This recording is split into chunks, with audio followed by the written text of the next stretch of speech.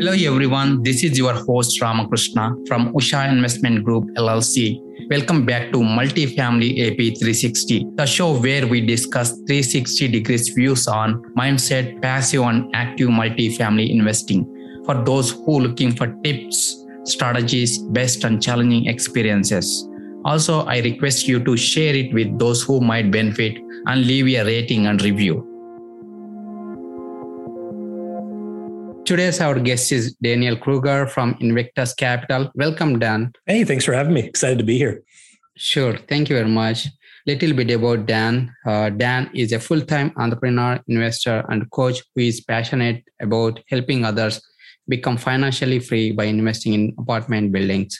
Besides providing lucrative investment opportunities, his mission is to help educate investors in financial literacy so they can take control of their financial future. Before beginning his full-time career in real estate investing, Dan spent 5 years in corporate finance, where he managed the operating expenses for multinational Fortune 500 companies. Since then, he has grown his real estate portfolio by more than 500% annually. So with that, Dan, you want to add anything to your background? No, I don't think so. I think we've been doing the same thing since we started. So it's basically a rinse and repeat business model, which we like. We like to keep it simple, and we were pretty hyper focused from day one on our strategy, and we've been executing it consistently ever since. So it was a good summary of where I came from. Awesome.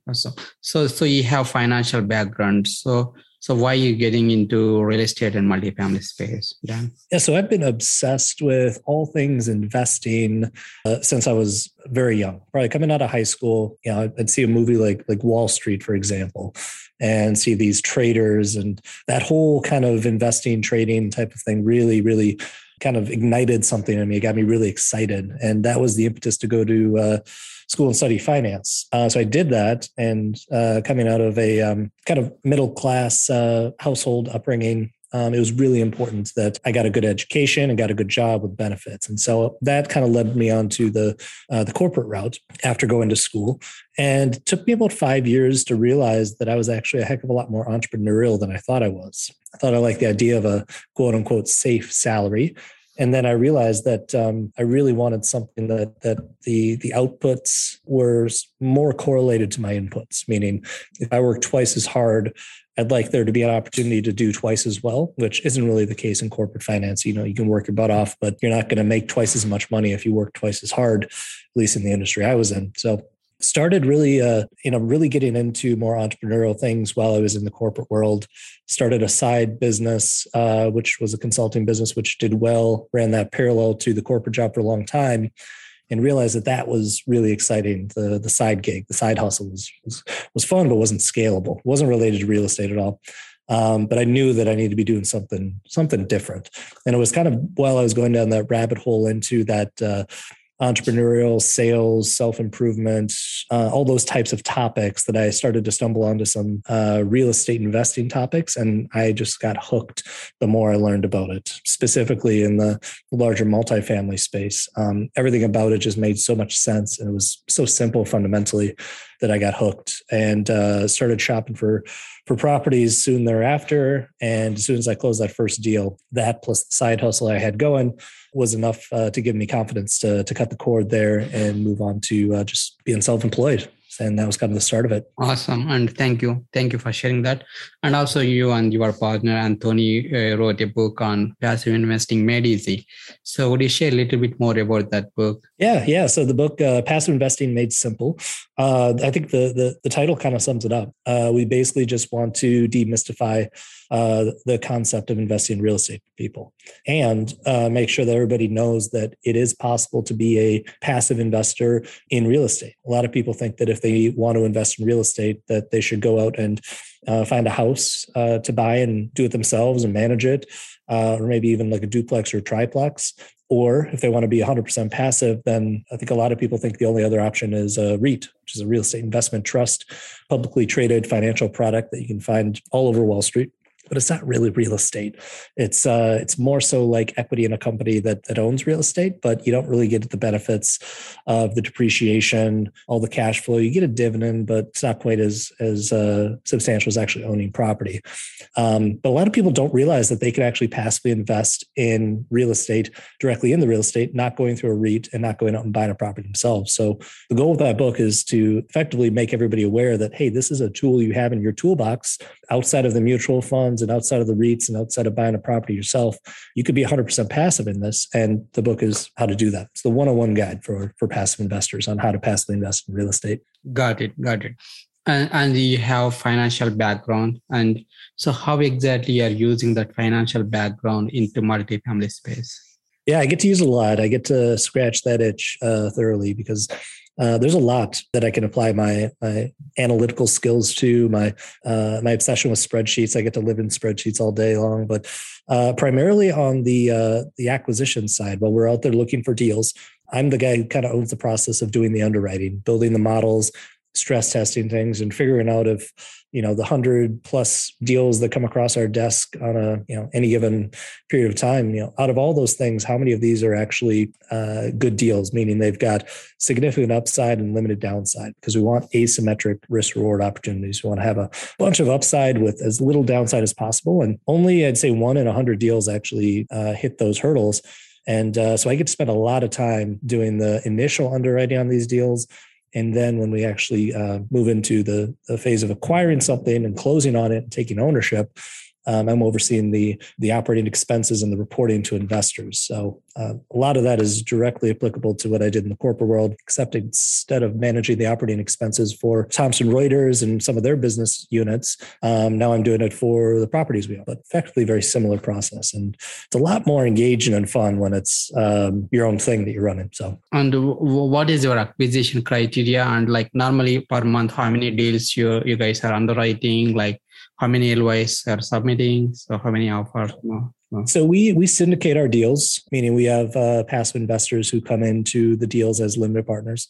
And so one of the biggest criteria that we're looking for is that we want to be able to show our investors distributions that first quarter after we take over a property. So number one, property that we're taking over needs to be cash flow positive from day one. Number two, we need to be able to deliver at least a 15% internal rate of return to our investors, given some fairly pessimistic underwriting. So rising cap rates, high vacancy, no cash out refinance. If we plug in a bunch of pessimistic variables, we want to have our downside scenario be at least 15% return. So like I said before, kind of a high hurdle in this market. About 1 in 100 deals might hit that, but we've developed some really strong relationships in our local market where we both live and operate our assets. And we're able to get a lot of things off market these days through some very good relationships. So that's really how we're able to get things to pencil in such a hot market. Got it. And also you're focusing on reducing expenses. So what are other things you will look when you're when you try to reduce expenses? What's your criteria? The main thing that we can do is leverage our in-house property management team. A lot of people out there will outsource that to a third party. A few reasons we like to keep that in-house. Number one, it gives us a heck of a lot more control over the resident experience. Because they're the customer. And just like Amazon, we like to really put that customer first and have that be our core philosophy for how we do our business. It's not about how much money we can make. It's about taking care of that end user of the thing. In this case, the thing is an apartment building or a unit that someone's renting from us. We want their experience to be as good as possible, because if it is, they're going to take care of the building. And then if that building is running well, the investors will be taken care of. So we really focus on trying to keep as much in-house as possible so we can make sure that they receive a premium experience. And that also keeps the cost down. Because if we don't need to make a profit on our management company, because we just manage our own assets, then that means we can charge ourselves a heck of a lot less than a third-party management company could. Another thing we do is leverage our economies of scale, and we're focusing on very small geographic area. So adding an asset into our portfolio means that we can leverage all the resources around it from the other assets in the area that we own, and our cost of operations will go down. And this is by being efficient with our vendors, really keeping them honest, and being able to throw on a new property to an existing good vendor relationship so that, lawn care, cleaning, boiler services, all that stuff can start to cost a lot less when you've got some nice preferred vendors that you have good relationships with, and you get these, you start to get some volume pricing discounts as you get larger. So really being efficient with our vendors, keeping things in-house, those are some of the best ways to keep the expenses down. Got it. Yeah. Thank you. Definitely, in-house property management will give you control and also, so you can do whatever you want. So other thing is like, how exactly you build in-house property management team, property management group. So definitely you might have some best experiences and also challenging experience. It's a lot of work. It slows you down. So if you want to scale as quickly as possible in this business, outsourcing to a third party is probably going to be the best way to do it, because we need to go out and hire people at the same pace that we're acquiring buildings. And, for the last couple of years, the job market has been really, really good if you're an employee looking for a job. If you are a company needing to hire talented people, it's been a really bad job market. There's just not enough people out there to do the work. So that's one thing I'd say to people, that, having a vertically integrated company and taking control over that resident experience, that all sounds great, but actually executing that is a lot of work, and it will make your growth a little bit slower than if you were to outsource that. With that said, it's something you can definitely do. And I think it makes a heck of a lot of sense long-term if you can make it through that first period of growing only as fast as you can hire talented people. The big thing that I think I learned while putting this company together was that you really need to focus on your core values and your culture. And that was an easy thing to not put enough attention on early on for me, because the property management company I was creating was just to manage our assets. So we didn't really have this, we didn't really have to market to owners that we wanted to manage for. And so a lot of these things didn't seem quite as important early on, because it was just a management company for the purpose of managing our own stuff. But that's how you get good people to come in, and that's how you get them to stay. If you just have a company that has no culture, then it doesn't matter. Like, good people might show up briefly, but they're not going to be there long, and they probably won't even come on board if you don't have something to draw them in. So really getting clear about what's the growth of this property management company look like, and how does that translate into each role that we're trying to hire for, and what does that career trajectory look like for these people? Because people need to have some sort of future to look out to and say, okay, here's where I'm starting and here's where I can be. And then you've got to have a good culture that makes it an enjoyable place to work, and have people doing work that serves them, and have them feel like they're helping you build the thing as opposed to just working for you. So really focusing on the culture early on, I think, is something that is easily missed by a lot of entrepreneurs. And it's something that you definitely can't skimp on if you really want to have the best people on your team. Got it. Yeah. Thank you. So are you guys managing third-party properties also? No, we don't do that. There's just not really much margin in property management. Not saying it's not a profitable business, but for all of the work that goes into it, the ROI just doesn't really make sense to take on a third party customer. There's a little bit of a conflict of interest as well when you start to have your own portfolio and manage for other people. So we just kind of want to avoid that. And property management is where all the headaches come from in real estate. That's where all the stress is. That's where all the problems are.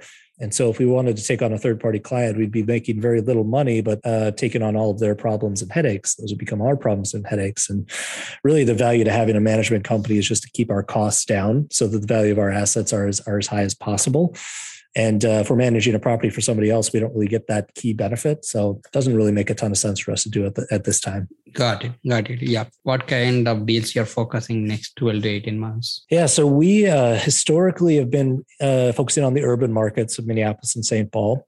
And something that's shifted over the past year, I'd say, is it's tough to pinpoint exactly when we started wanting to expand our radius a little bit, but sometime in the last 12 to 18 months or so, it became increasingly more important for us to expand our search radius from urban Minneapolis and St. Paul markets to the first-tier suburbs.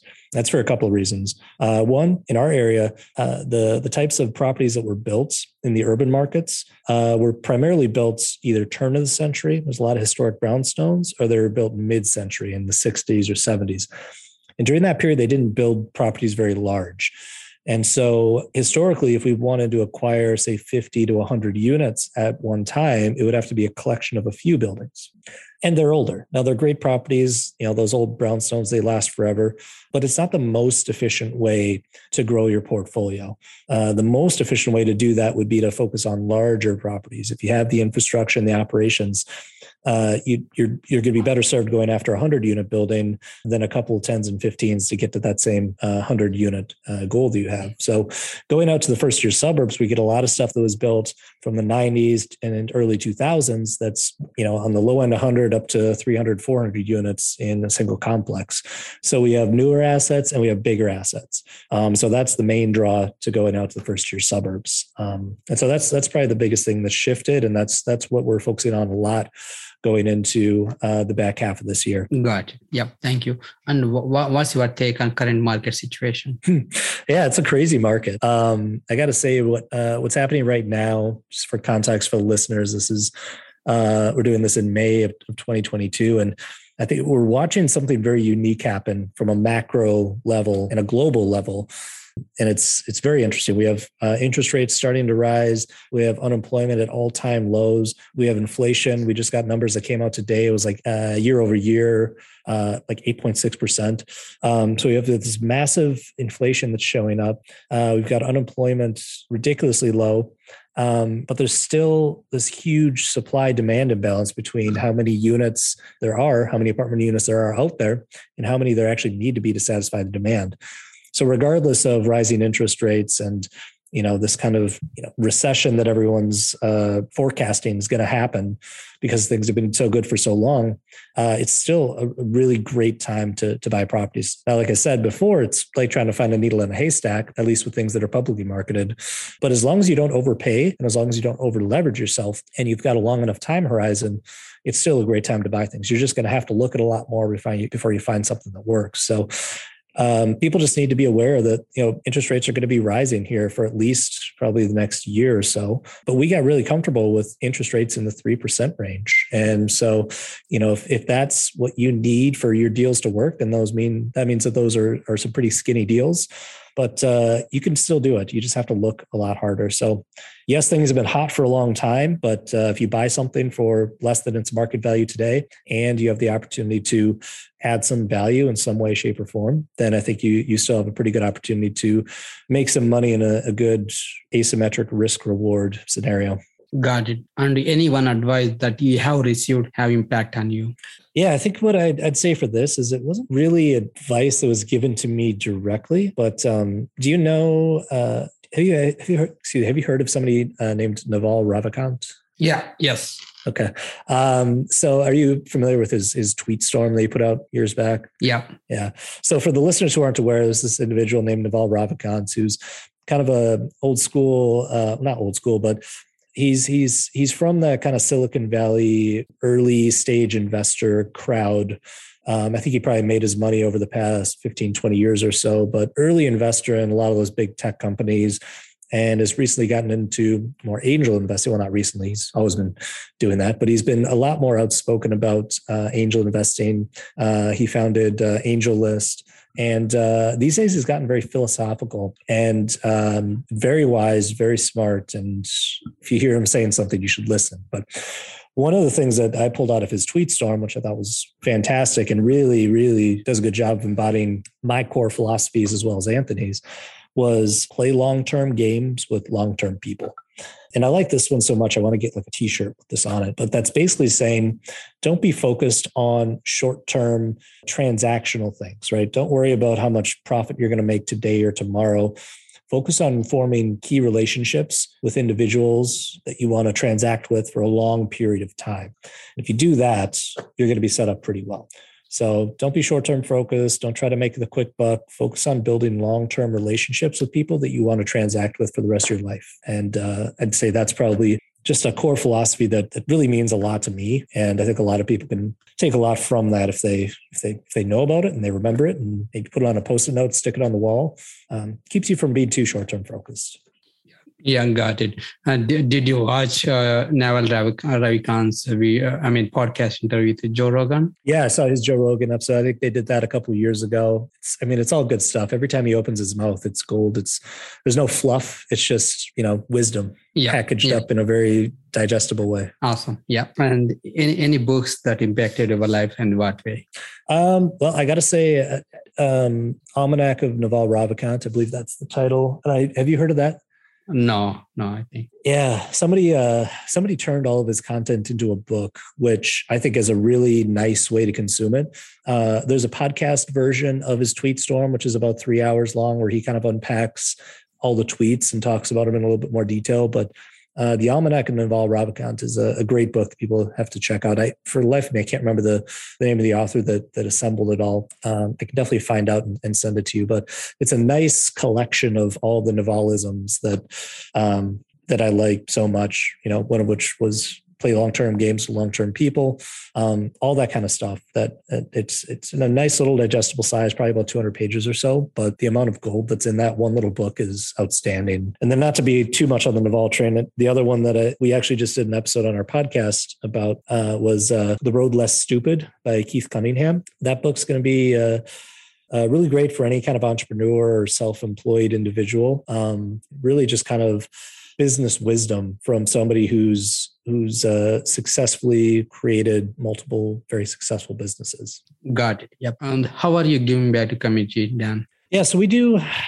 We want to do a lot more, but a few things that we are doing is we've been trying to do a lot of speaking lately, and so we'll speak at obviously real estate events, meetups, stuff like that. But lately, we've been doing a few speaking engagements at University of St. Thomas, which is a lot of fun. That's the school I went to. So that's been fun to go back and be able to speak to the real estate club and add some value to some, 20, 21, 22-year-olds who are trying to figure out what they want to do with their life. That's been fun. We also are starting a resident assistance fund, kind of on the back of all the assistance that went out during COVID. Something we want to start small with just our portfolio for our residents is to start to aggregate some funds into a fund that's specifically to provide rental assistance to our residents. So if somebody falls on hard times, they have an issue, an unexpected expense, they can apply for some assistance from us and tap into those funds to maybe get up to a month's rent paid for. Because a lot of people that are struggling with being able to afford where they live, it's usually not an earth-shattering number. It's usually if somebody had like a break on their rent for like 1 month, that makes a world of difference to them. And so we want to start that small and use it initially just for our portfolio, but long term we want to expand that to make it available to residents outside of our portfolio as well, and effectively kind of start a charitable fund. But start small, do it effectively just for our portfolio initially, and then take it bigger later. Basically, it's all built on the philosophy that sometimes just like 1 month's rent payment, if somebody can get that taken care of, that could be the difference between being evicted and maybe being homeless. And if we could try to mitigate as much of that as possible, then that would make us feel really good and obviously help a lot of other people as well. And then the other, I'd say kind of, I don't want to say basic thing that we're doing, but just fundamental thing that's in line with our business model is we're improving all the properties that we acquire, which is hopefully going to improve all the neighborhoods that we're in and the lives of all those residents. So taking something that's been neglected by a landlord who didn't want to put money into it or give the residents the time of day when it came to repairs. If we're able to take those and operate them in a way that people are receiving better service than they've ever had, having more secure building than they've ever had, and given enough time and enough acquisitions, actually improve the entire neighborhood, then that's win-win, especially because this is our local market. I grew up here. These are my neighborhoods, so we care a lot about them. Awesome. Yeah. And how can listeners connect with you, Dan? Yeah, so the social media platforms, you can look up either Dan Kruger or Invictus Capital. You'll find us most readily available on LinkedIn, also Instagram, and still on Facebook, but mostly LinkedIn these days. People can also find our video version of our podcast on YouTube if they wanted to check us out there. But if they actually wanted to reach out to us, I would say LinkedIn, or just go to our website and clicking connect with us on the invictusmultifamily.com. And then we also have passive investing Investing Made Simple, the book. People can check that out on Amazon, or they can go to thepassiveinvestingbook.com, get a copy there. It's also available on Audible. And then we've got Multifamily Investing Made Simple, which is the podcast that we do. You can find that anywhere podcasts are found. So Multifamily Investing Made Simple is the podcast. Passive Investing Made Simple is the book. And then social media and invictusmultifamily.com. Awesome. And thank you, Dan. Thank you very much. Yeah. I really enjoyed the conversation. It was great chatting with you too. Sure. Thanks for listening to Multifamily AP360. Check out the show notes and grab the freebie on our website, ushacapital.com. Also, if you enjoyed this episode, share it with those who might benefit and leave a rating and review. Follow me on my social media. Thanks for tuning in, and I will see you next time.